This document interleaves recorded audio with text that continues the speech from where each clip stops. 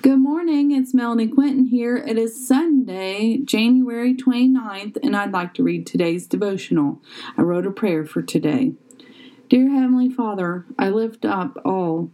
I pray that your will be revealed. I pray for healing where there are ailments. I pray for deliverance where there are addictions. I pray for reconciliation where there needs to be unity. I pray for division where there needs to be protection from evil. Lord, you are our Father. You know what we need before we ever ask. Lord, I pray that you place your hand of healing over all my friends, my family, and over all lives. I pray that you lead people where they need to go. I pray that you give us discernment on what we need for our lives. I pray for clarity where things seem to be confusing. Lord, be our light. Lord, be our guide. Give us this day our daily bread. Dear Lord, lead us away from temptation. Lord, keep our lips from sinning against you or another.